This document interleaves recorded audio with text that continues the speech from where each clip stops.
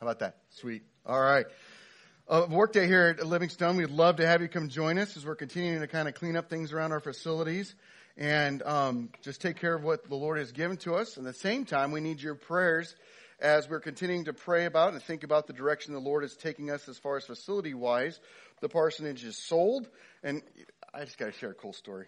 So this is a cool story. So I like cool stories. Cool stories. Last week with the missionaries, I was reminding how important stories are to share and to tell with others. So cool story. So we sell the parsonage. It sells in 6 days. We get the asking price, and it's as is. Okay. How many times have you sold a home as is, asking price? I've never done that, but it was really cool that happened to us as a church family. Well, the gentleman who bought it rented it out. And the gentleman who rented it is now employed by Dave Harkey. Dave's right here. Say hi, Dave. Hi, Dave. Hi, Dave. Thank you. Jeez. We are a friendly bunch, okay? And so Dave hires this guy from California, and this guy from California, guess where he's living? And he's right here with us this morning. Say hi. Hi, good morning. There we go. Isn't that cool? Come on now. That's just really cool how God works that out. And Glenn, he wants to get involved with music, so I'm just throwing that out there. You guys link up later. So just saying, hey, awesome. So I love cool stories like that. You're like, man, God, you're really cool how you just worked that all out. That was amazing. So we're going to Matthew 23 this morning. Matthew 23. And we're going to kind of read through this as we talk through it this morning. It's a lot to read up front and then go back through. So we're going to read through it as we go through it together. We're continuing in Matthew 23, which is these woes. These edicts of judgment against, pronouncements of judgment against the Pharisees and the scribes. But what's very interesting is in verse 1 of chapter 23, it says, "Then Jesus said to the crowds and to his disciples." Now that's one of those lines that when we're reading through our Bible, we'll quickly glance over and move on. It's really important, though, when you understand that he is saying these things and his target audience is who? The disciples in the crowd. But wait a minute, he keeps saying, "Woe to the Pharisees and scribes, you hypocrites." He keeps saying, what? He is making a very big point to his disciples and to the crowds that their heart need not be like the heart of the Pharisees and the scribes. So in verse 23, we pick this up. There are 7 total woes. We're going to cover the last 4. Buckle up. Here we go. Starting in verse 23. "Woe to you, scribes and Pharisees, hypocrites! For you tithe mint and dill and cumin, and have neglected the weightier matters of the law, justice and mercy and faithfulness. These you ought to have done without neglecting the others. You blind guides, straining out a gnat and swallowing a camel." Father God, I thank you for your word. Thank you for how you challenge us with it. Lord God, how you want us to draw close to you. You want us to have a heart that is for you. Please, Father God, draw us close to you this morning and convict us. In Jesus' name we pray, by the power of the Holy Spirit. Amen. Well, what's going on here? We got these Pharisees and these scribes and these Pharisees that Jesus is talking about. And if you were back in those days, these Pharisees and these scribes were the religious leaders, the Jewish religious leaders of the day. They were prominent people. They were people you wouldn't mess with. Now, anybody from a Roman Catholic background? A few folks, okay? So you have a greater understanding kind of the power and position that the Pharisees and the scribes have than most of us Protestant Christians today. Because we hire and fire pastors like we use toilet paper, right? So, but that doesn't take place in the Roman Catholic Church.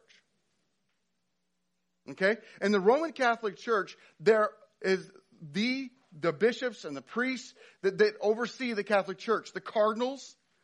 And there's power and position. You would not walk up to the Pope and speak disrespectfully. These are people in great prominent power and position. Well, the Pharisees and the scribes were people of great prominence and power and position. It is how people understood and learned what they were supposed to do and how to live within the Jewish circles. Because you got to understand, the Jews back then didn't walk around carrying the Old Testament with them. They didn't have a copy of the Old Testament that they could go home and read and teach their children. They relied upon the scribes and the Pharisees to understand how they were supposed to live for God. And so these people had great power and authority over the Jews. And Jesus is blasting them. Why? Is it because their actions were so wrong? No, these people actually did a lot of good things. These were a moral people. These were people that, you would want to probably have as your neighbor because they would be forced by the law to do things for you. Now, they may not like you, but they would do it because they were forced to by the law. They were a moral people. But Jesus is blasting them because they are not a holy people.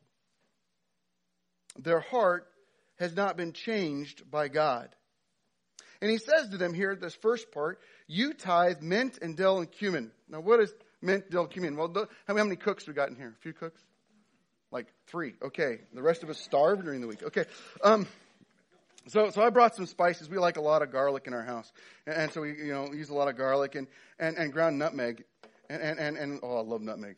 I'm a big nutmeg fan. I'm a Christmas guy, so nutmeg, and cumin, of course, right here, right? So could you imagine coming and saying, okay, I am so devoted to my relationship with God that I'm not just going to tithe, give back to God my money and my time, but I'm going to my spice rack, okay? And I'm going to break out my spice rack, and I'm going to sit here, and I'm going to tithe out 10% of all my spices and bring those before God and for God's use in kingdom. And if you saw somebody do that, you would think, boy, that's a righteous person. I mean, they're taking this so seriously, they're going to the spice rack, pulling out the spices and tithing 10% of their spices to God. It's going to smell like garlic up here for a while. I probably have chosen something else. But instead of them being a righteous people, these people struggled with their hearts and what they were giving. Here they are giving of their tithes. I mean, these are the individuals that when they would have written a check, like if they would have existed today, when we passed the bucket around, their check would have been probably the largest check in the offering plate, and they would have folded it in such a manner that when it passed by you, you would have seen the dollar amount and probably felt guilty because you weren't giving enough. I mean, that's the Pharisees and the scribes. They wanted everybody to know what they were doing and how righteous they were and how their deeds were being done. And Jesus is saying, don't look to them and their deeds and their actions and think that they're a holy people, because they're not, because they have neglecting something that's more important. Not that tithing was not important, not that we shouldn't tithe, but rather Jesus is saying they're being completely void of justice and mercy and faithfulness. These people would rather tithe and give of their tithe and give of their monies to people and to help other people out rather than give of themselves. Because their heart hasn't been changed by God. They don't love the way they're supposed to love. They don't care the way they're supposed to care. They don't execute justice. Now, when we hear the word justice, some of us can kind of recoil a little bit. It's one of those judgment words that we kind of like to steer clear of. But what Jesus is getting after is when the Pharisees and the scribes issued justice on other people, it was completely void of love. It had everything to do with the letter of the law, but it didn't have any desire to see these people repent and confess and run to the fold of God again. It had everything to do with condemnation and condemning people. That was their justice, and saying Jesus is saying that ain't justice. That's completely void of justice. That's completely void of mercy. What about faithfulness? Faithfulness to one another, faithfulness to God, having a heart that desires to please God and be obedient to God, draw near to God. These guys are completely void of that. They just want to do the action so they can check the box. Please let me just check the box. It's so much easier, and it is. If you think about it, it's so much easier to just check the box when helping out with people. It's easier sometimes to write a check, and here you go, bye, don't want to see you again, than it is to join in with people and saying, what is your real need? How can I really be present with you, walk alongside of you, care for you, be a part of your life? Jesus is saying, you know what? I'm not telling you to neglect the tithe for these things, but they should be both hand in hand, so that when you give of your tithe, you're giving it with an attitude and the heart that Christ had intended. Care for one another. Be present in each other's lives. I would love to say that that's something that only the Pharisees and the scribes struggled with back then, but I think we see in churches today, this is still continuing on. We'd rather do the easy action and take care of it. And sometimes it's not so easy, but we'd rather do this action rather than get involved in relationship and with each other's lives. It's a lot easier to get people at a distance and do things for them. Oh, I helped so-and-so move, or I helped so-and-so, I gave them so much for gas, or hey, they were hungry, but they were sick and I brought them some food. I've done these great things for them. Well, what's their husband's name? I have no idea, but they've got food to eat. Who's sick? What are they sick from? I don't know, but they're okay now. Well, why did they need gas? Well, I really don't know. I didn't have time to ask. It's a lot easier just to do things rather than to engage people and join in their lives and form relationships with them. The Pharisees and the scribes were happy to tithe, to obey the letter of that law, rather than join in relationship with others. Relationships are tough. Relationships with not yet believers. Sometimes we join in relationship with not yet believers because, and maybe some of you are here this morning, you're not yet a believer. You're not trusted in Jesus Christ. And maybe you felt this way, that we join in relationship with not yet believers, and if they don't progress the way we feel that they should progress in their journey with God, then we give up on them and we withdraw. Or we get frustrated with them and angry, and all of a sudden we stop calling, we stop talking to them because they're like, what happened? I thought we were friends. I thought you loved me. No, they were a project rather than a person to be loved. Relationships are tough with each other as Christians. And I've said this before, probably some of the harder relationships for me as a not yet believer. I don't have a lot of expectation of their understanding of God and what they're supposed to do. But with Christians, I think we get a little frustrated with each other because, like, aren't you a Christian? Aren't you supposed to know how you're supposed to act and treat one another?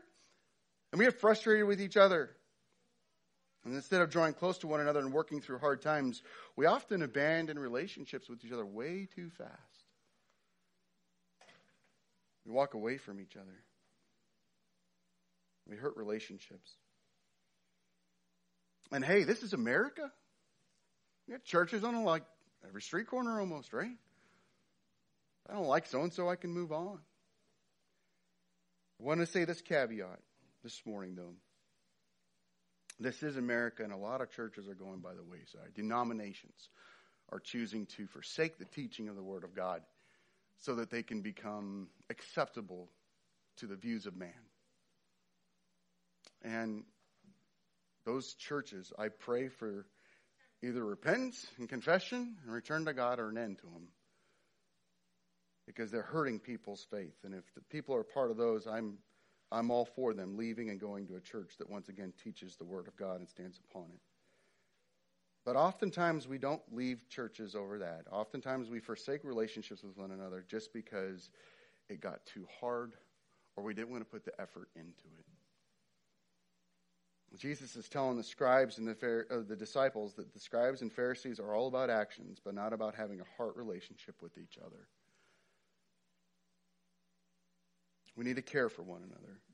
We need to be merciful, exercise justice and faithfulness with each other, and not neglect these things. You see, Jesus calls us to the harder things and to the better things. It goes on here. If you want to go next slide. Oh, do go to the next slide on. Let's go to, please. Next one, please. My iPad is not working this morning. Sweet. Some of you may see that slide and go, all together. What in the world is all together? How many of you know someone that every time they leave the house, even if it's just to walk out to the mailbox and get the mail, they're pristine? Like every hair's in place. They are at the right outfit on. It matches, the socks, everything, right? And they're walking out, and every time we see them, man, they have got it all together. Right?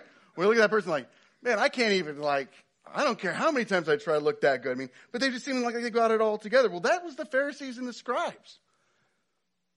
These people, when they walked out of their house, they had exactly the right robe for the right day of the week. And they were participating in all the right festivals with all the right actions.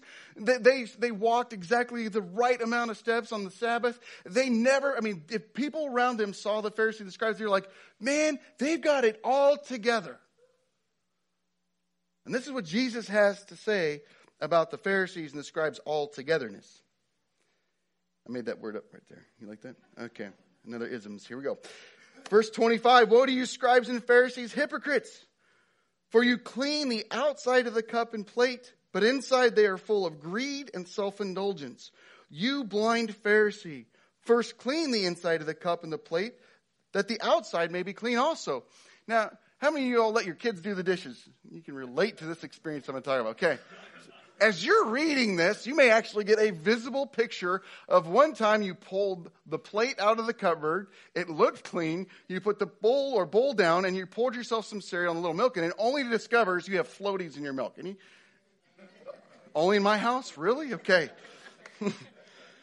Oh, the kids are like, they unload the dishwasher. It looks clean on the outside. And they're like, we got 25 other things that I want to do today. Unloading the dishwasher is the lowest of my priority. I got to get this done. And so they don't think to check what they're putting away. They just put it away.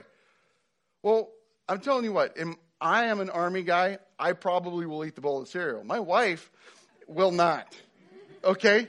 This is gross. I can't. And the boys are going to get it chewing on the girls or whoever put the dishes away about not checking the bowls. And it's gross. You don't want to eat out of a dirty dish. That's disgusting. Well, the Pharisees, it's gross. The Pharisees and the scribes, here they are on the outside. The appearance was clean and pristine. And everybody thinks, I need to be like them. I need to act like them. I need to talk like them. I need to live my life like them. But Jesus is saying what you're not seeing is that on the inside, they're gross. They're disgusting. They're unclean. I love it when Jesus does some of these woes. He first gives them this, and he brings it here at this level, and then he goes to this level. And that's exactly what he does with verse 27. Woe to you, scribes and Pharisees, hypocrites! You are like whitewashed tombs, which outwardly appear beautiful, but within are full of dead bones, people's dead bones and all uncleanness. So you also outwardly appear righteous to others, but within you are full of hypocrisy and lawlessness. Now, when you think of tombs, we don't see this practice in the United States much, but still in the Middle East, there's still some practices of this, not much. The rich are more this way. Out of like a rock will be hewn a tomb. Or there'll be underground, but there'll be a big open bunker area in which a whole family or kings or wealthy people will be laid to rest all together in this tomb. Well, what Jesus is saying to the scribes and Pharisees, let me give you a better illustration. Cup and bowl thing. Some of you may think, well, a dirty bowl's not that bad. Let's raise it up a notch so you'll clearly get the picture. You're like a whitewashed tomb. On the outside of the tomb, it's beautiful. It's clean. It's spotless. They took the buffers to it, shined the rock, okay? Made it look beautiful. They got the bedazzler out. They made little designs with the bedazzler, right? They took gemstones and rhinestones and made the outside just gorgeous. That everybody walks by has to go, oh, look at that. But what do they say? That's a beautiful tomb. Place of death. And for the Jews, unclean. You Pharisees, you scribes, you're a bunch of walking tombs, unclean. You are a place of death. You may speak and you may talk, but it's completely void. Your actions are completely void. Everything you're doing is leading you to death. Because you're trying to earn righteousness with God. You're trying to earn brownie points with God. You're trying to earn a right standing with God by obeying the law, but your heart is unchanged by God. And you are dead. And let me tell you something this morning. If you are here this morning and you have not trusted in Jesus Christ as your Lord and Savior, you have not surrendered your heart to Him and said, Lord, I am a sinner and I sin against you, and I confess that I can have no forgiveness for my sin apart from you. Would you please take my sin, and I want to trust in you and believe in you and have you reign in my heart as Lord and as King and as Master. If you've never done that, then you're like the Pharisees walking around. You're trying to do right things, be a moral person. You're trying to say the right things and act the way you think people want you to act, or you're doing all righteous, giving to the poor, you're giving to the hungry, you're helping people out with gas. You're a good employee, you're a moral person, you're ethical. And you think that because you're that person that you're going to have right standing with God. And then when Jesus returns, He's going to say, come into my kingdom. But He's not. He's going to say, depart from me, for I never knew you. Because all those actions are skubala, which is really cool because I can say a bad word in Greek and nobody knows it and I won't get fired. Okay? But if I was to say the direct correlation in English, people would bristle. Trash, refuse, dung. That's what those deeds are. Paul said, you think you've done good things? Check my life out. I'm the king of good deeds. You ain't got nothing on me, but it's all garbage. Jesus Christ, His changing my heart and my life is the only thing that matters.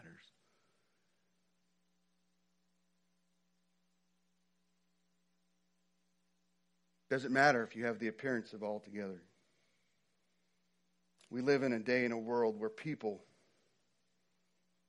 act like they've got it all together. Religiously, they have an answer for everything. They never show they're hurting. They never show that they have lack of faith. You walk up to them, every single day is great. How's your relationship with someone? Wonderful. How's your walk with God? Amazing. All together. They got it all together. And yet, they fail to understand. We fail to understand because there are times that we've all done that. We've all been guilty of that. Jesus came to save the broken, not the altogether. The altogether don't need Jesus. They're just fine on their own. But the broken recognize there are times that we lack faith. There are times that we get ourselves involved in sin. There are times that we disobey God. But instead of being a repentant people, we struggle with feeling like I can't repent of this. I can't talk about this. I can't confess this. Because if I do, then other people will know me as a sinner instead of a Christian. Wait a minute. Christians are sinners saved by God. You see, this place is a hospital. This place, Livingstone Church, exists for the broken. And if you're not a broken person, or if you don't want to need God, then this really is going to be an uncomfortable place for you. Because I'm going to be pretty bold and pretty open about my brokenness. Because I know that that's what God wants us to be, completely reliant on Him. Everything that I want to do is because of Him and not because of me and my actions. Because I want to earn right standing with God. I don't have it all together. My wife and my kids will be the first ones to testify. I'm in need of the grace of God. Why are we so slow to confess and repent of our brokenness, our faithlessness, our disobedience? We're afraid. We're afraid of what other people will think. We're afraid we'll disappoint. But I think bottom line, it's pride. Do we really want to turn from our sin and pursue God? We'd rather stay in our sin than to pursue the Lord. And when we do so as believers in Jesus Christ, we represent not a heart that's alive, but a heart that's dying and dead. Christ died to give us new life in Him, abundant life in Him. Freedom from the sin of law and death.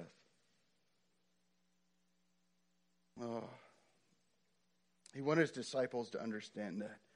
Not to be a people walking around with masks, but a people who repent and confess and know that it is by the grace of God that we have a relationship with God. Nothing that we've ever done. The Pharisees and the scribes didn't need Jesus. Their deeds and their actions in their mind was more than enough.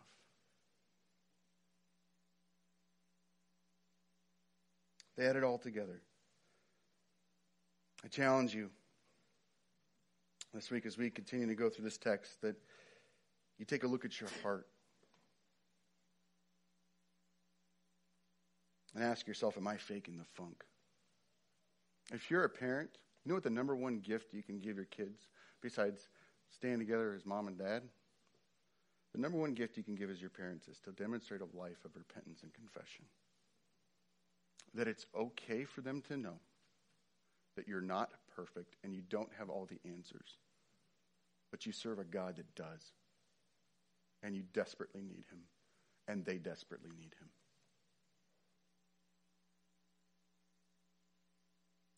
He goes on to the final woe. Jesus speaks. And he says, "Woe to you, scribes and Pharisees, hypocrites, for you build the tombs of the prophets and decorate the monuments of the righteous, saying, if we had lived in the days of our fathers, we would not have taken part with them in the shedding of the blood of the prophets.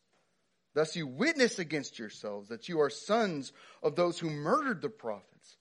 Fill up, then, the measure of your fathers. You serpents, you brood of vipers, how are you to escape being sentenced to hell?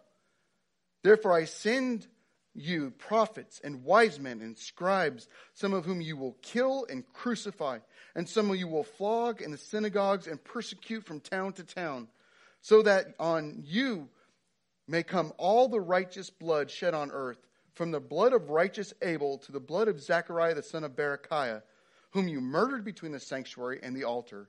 Truly I say to you, all these things will come upon this generation." The scribes and the Pharisees said, we're righteous people. If Zechariah, the prophet, would have appeared to us, we would have had him over for dinner. We'd have been hanging out. We'd have been chummy. We'd have walked the streets together as he told everybody they're going to hell. We'd have hung out. We wouldn't have killed him. In fact, Abel, are you kidding me? If I was Cain, I'd have been, you're right. My sacrifice wasn't righteous. Let me change my heart and repent and confess. And I would have joined Abel in offering up righteous sacrifices, holy sacrifices to God. That's what the Pharisees and the scribes were sitting here saying. And Jesus is like, you bunch of liars. You fail to understand your own sin and your own brokenness because you're so fixated on your righteous, what you consider righteous and moral deeds. You point to those things. Anytime anybody asks you where we're at with God, I must be in good standing because look what I've done. And they keep a good list. And they'll tell you about their list quite often and quite regularly because they want you to know how moral and good of people they are. And Jesus is saying you are on your way to hell because your heart has never been changed. I actually heard somebody once say, man, I wish I would have lived during the time of Christ.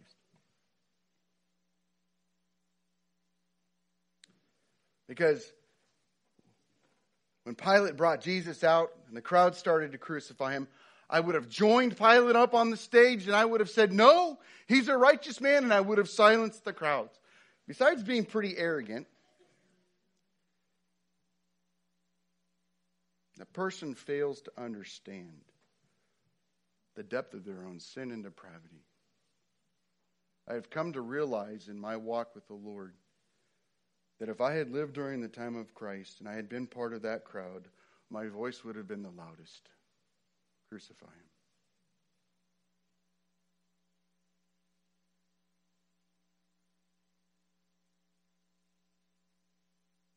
I don't want self-righteousness. I want God's righteousness. Self-righteousness means I have a heart hardened against God and I'm trying to prove my way to heaven.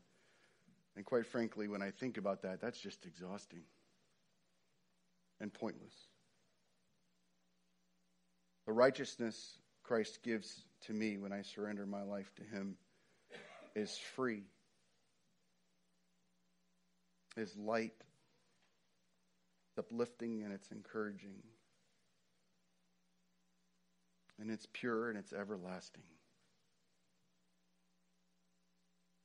We live in a day and age, in a world that speaks of the Word of God and a relationship with Jesus as something that's a burden. You'll talk to not yet believers, or you'll even talk to some believers, and they'll talk about reading the Word of God as if it's something laborious, something that's weighty and toiling, and something that burdens you and wears you down.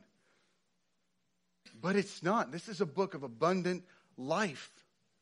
And this is a book about freedom, about hope. You see, when we trust in Jesus Christ as our Savior and we live in according to God's Word, the life that He has for us is abundant, it's amazing, and it's life-giving, and it's beautiful. And we of all people, as Christians, as children of God, need to bring that message to the world, that to live for Jesus means I have hope, I have peace, I have joy, I have love, I have relationships that matter, that my wife and I can go through hard times, that I can have relationships with other people and not be fearful. I can open my heart to others and not feel I have to self-justify. I can live openly with an open heart that recognizes that I'm a sinner and that Christ died for my sins, and I can repent and I confess, and I don't have to act like I've got it all together. I don't have to tell others about how righteous I am or all the good deeds that I've done, because my God in heaven has made it all available to me to have hope and life in Him, and I do them unto Him and not unto anybody else. And this book sets us free. But when I hear Christians talk about the Word of God, sometimes I think that they're more burdened by the Word of God than they are set free by it. We need to change our minds and our perspective on that. And especially in today's day and age. We got two knuckleheads for politicians that are running for president. Right? Amen. Who should be the loudest voice right now? Christians. Because Christians should be saying, I don't care who becomes president. My God is in control. He's the king upon the throne. And as Christians, we should be praying for our nations. But how do we pray? Thy will be done. May your kingdom come. Matthew 6, right? Pray this way. Well, guess what? For Christ's kingdom to come, and we're going to study this in Matthew 24 next week. Woohoo! It's going to get hot in here. Matthew 24. We're going to understand that for the kingdom to come, things are going to get a lot worse. Yet our God is in control. And our God causes nations to rise and nations to fall, and yes, even good old USA. And us as believers get the opportunity to say, great is our God. And He is in control. And I don't have to be despondent. I don't have to be fearful. I don't have to be worried. I don't have to get stressed out over CNN, Fox News, and blah, blah, blah. Because my God is in control. I pray for my nation, but I pray for it in a way that glorifies my God.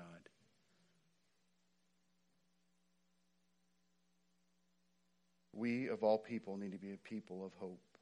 A people who proclaim the Word of God as life-giving and as abundant. But you're not going to know that unless you spend some time in it. Even in this passage, the 7 woes. Yay, that's uplifting, right? Woe, hypocrites. Right? You're like, ugh. But even in this, Jesus is saying, I want you to have a heart for me. I'm going to show you what you shouldn't do. I'm going to show you what it shouldn't look like. But I want you to have a heart for me.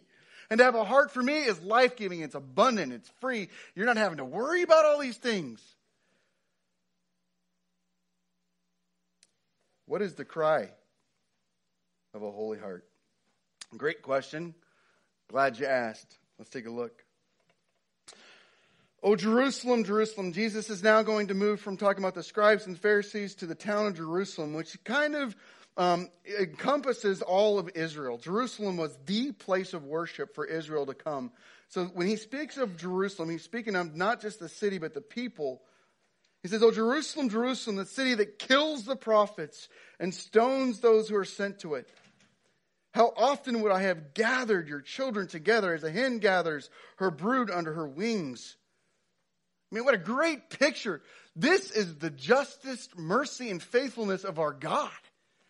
He desires to draw Israel together and bring them together close to him.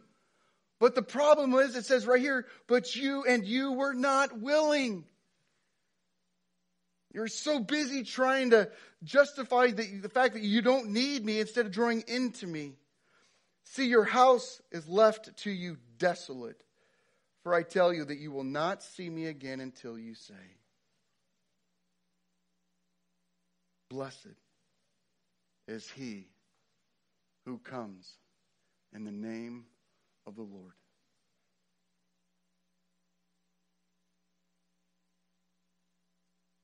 The cry of the Holy Heart is a cry that desires to draw near and know the Lord. Lord, I want you to come back right now. I want to be in your presence. And I get it. As Christians, I hear people talk about the streets of gold and heaven and what heaven's going to be like. And we get the mansions. And kids love to talk about that stuff. And sometimes as adults we do too. But the longer I'm a Christian, the more I just want to be Jesus. I mean, all that other stuff is gravy, but just being with Jesus.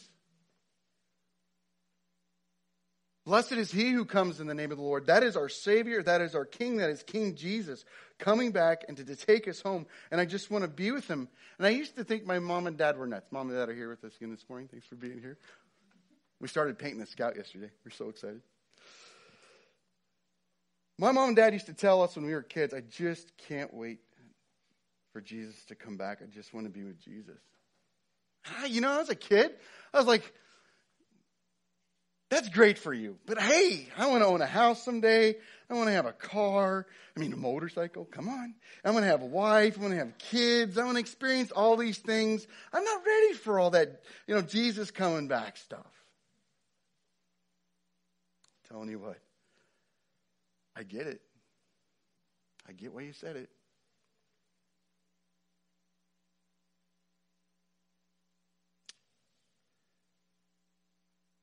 I'm tired of watching soldiers commit suicide in the military.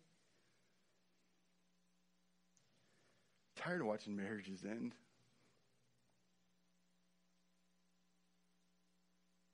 I'm tired of watching Christians walking away from their faith in God. I'm tired of watching churches abandon the roots of their faith. My cry does cry out long, how long are you going to tarry? And I know his timing is perfect, and I don't want mine, I want his. But I find my heart aching to be with the King. What's crazy, though, is I was talking with my boys not too long ago. And I thought for sure, we were talking kind of about Jesus returning, and I thought for sure, they were going to speak up and say the same things I said when I was a kid. Well, I'd like to get married. I'd like to have a family. But what was interesting is Ethan especially said out loud to me, he goes, Dad, I'm ready for Jesus to come back right now too. He's tired of watching those same things with his friends in school. Teenage pregnancies and the drug problems and teens hurting themselves, cutting themselves, doing things to hurt themselves. Tired of watching kids their age, who draw near to God but walk away from their relationship with God because of the pressures of other teens. And some of you may say, well, that's you're just giving up. No, I just want to be in the presence of the King.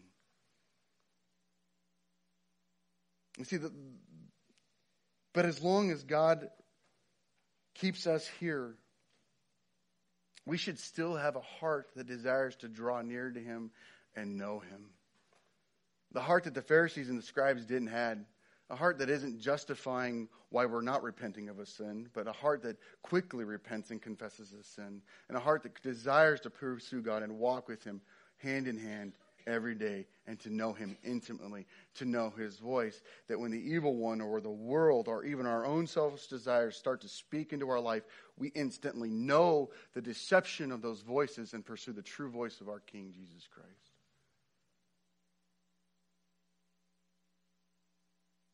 A holy heart cries out, "Blessed is he who comes in the name of the Lord." Jesus is the King. Next week, we're going to turn to Matthew 24, and if you like reading ahead, I'd encourage you to do so. But if you do so, read ahead, and I would like you to do it with this understanding. I want you to set aside the world's "that's not fair" mindset. Matthew has painted a very clear picture up to this point. Jesus is King, and He is our sovereign King, and He is worthy of being worshipped and being declared King. So with all authority, the King speaks of His coming.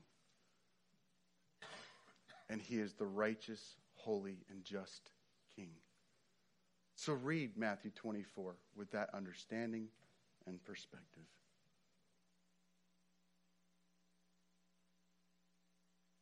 Before I pray, we talk about this every Sunday, but for those who are visiting, I just want you to understand what we're going to do next.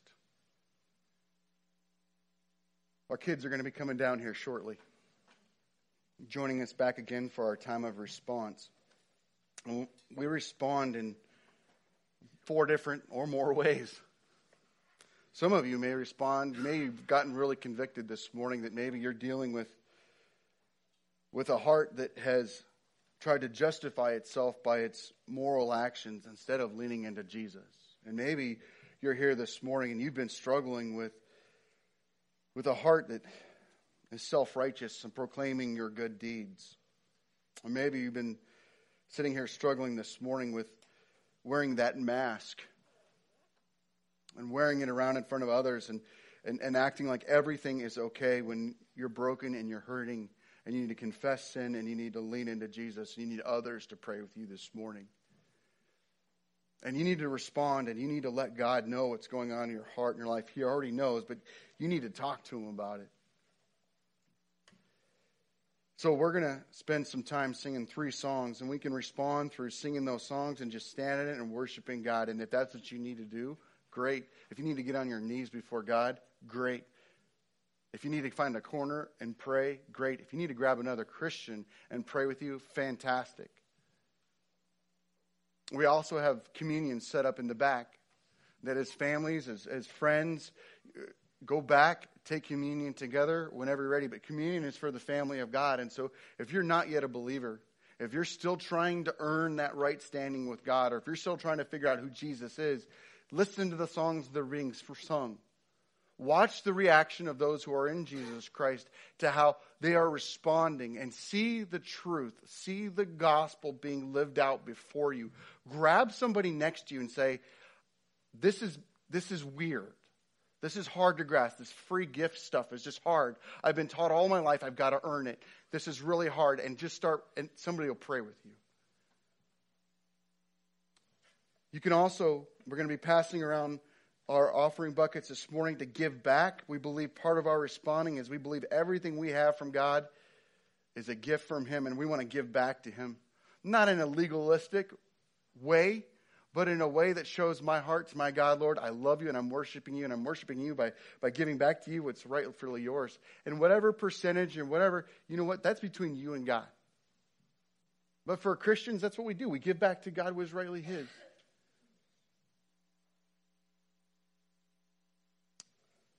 So just ask this morning, as you take that time, you can respond through singing, through taking of communion together, through giving of tithes and offerings, or through prayer, or through just talking to someone this morning. That as we sing these songs, and the band team go ahead and start coming up, as we sing these songs and we spend this time together, respond. Don't let God's word just hit you like a rock hits the side of a metal building and then bounces off. Let the Word of God impact you. It's okay. Please join with me in prayer. Father God, I thank you.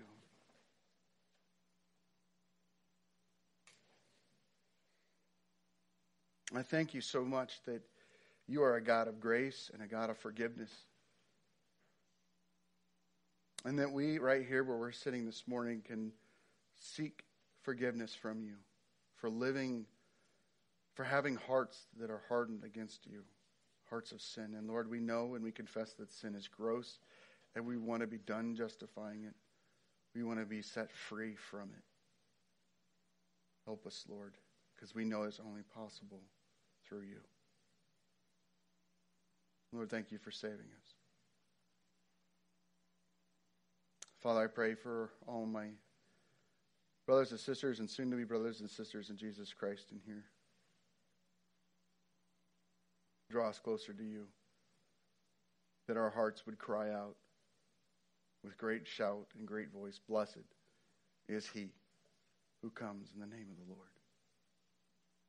Jesus' most wonderful, precious, and holy name we pray by the power of the Holy Spirit.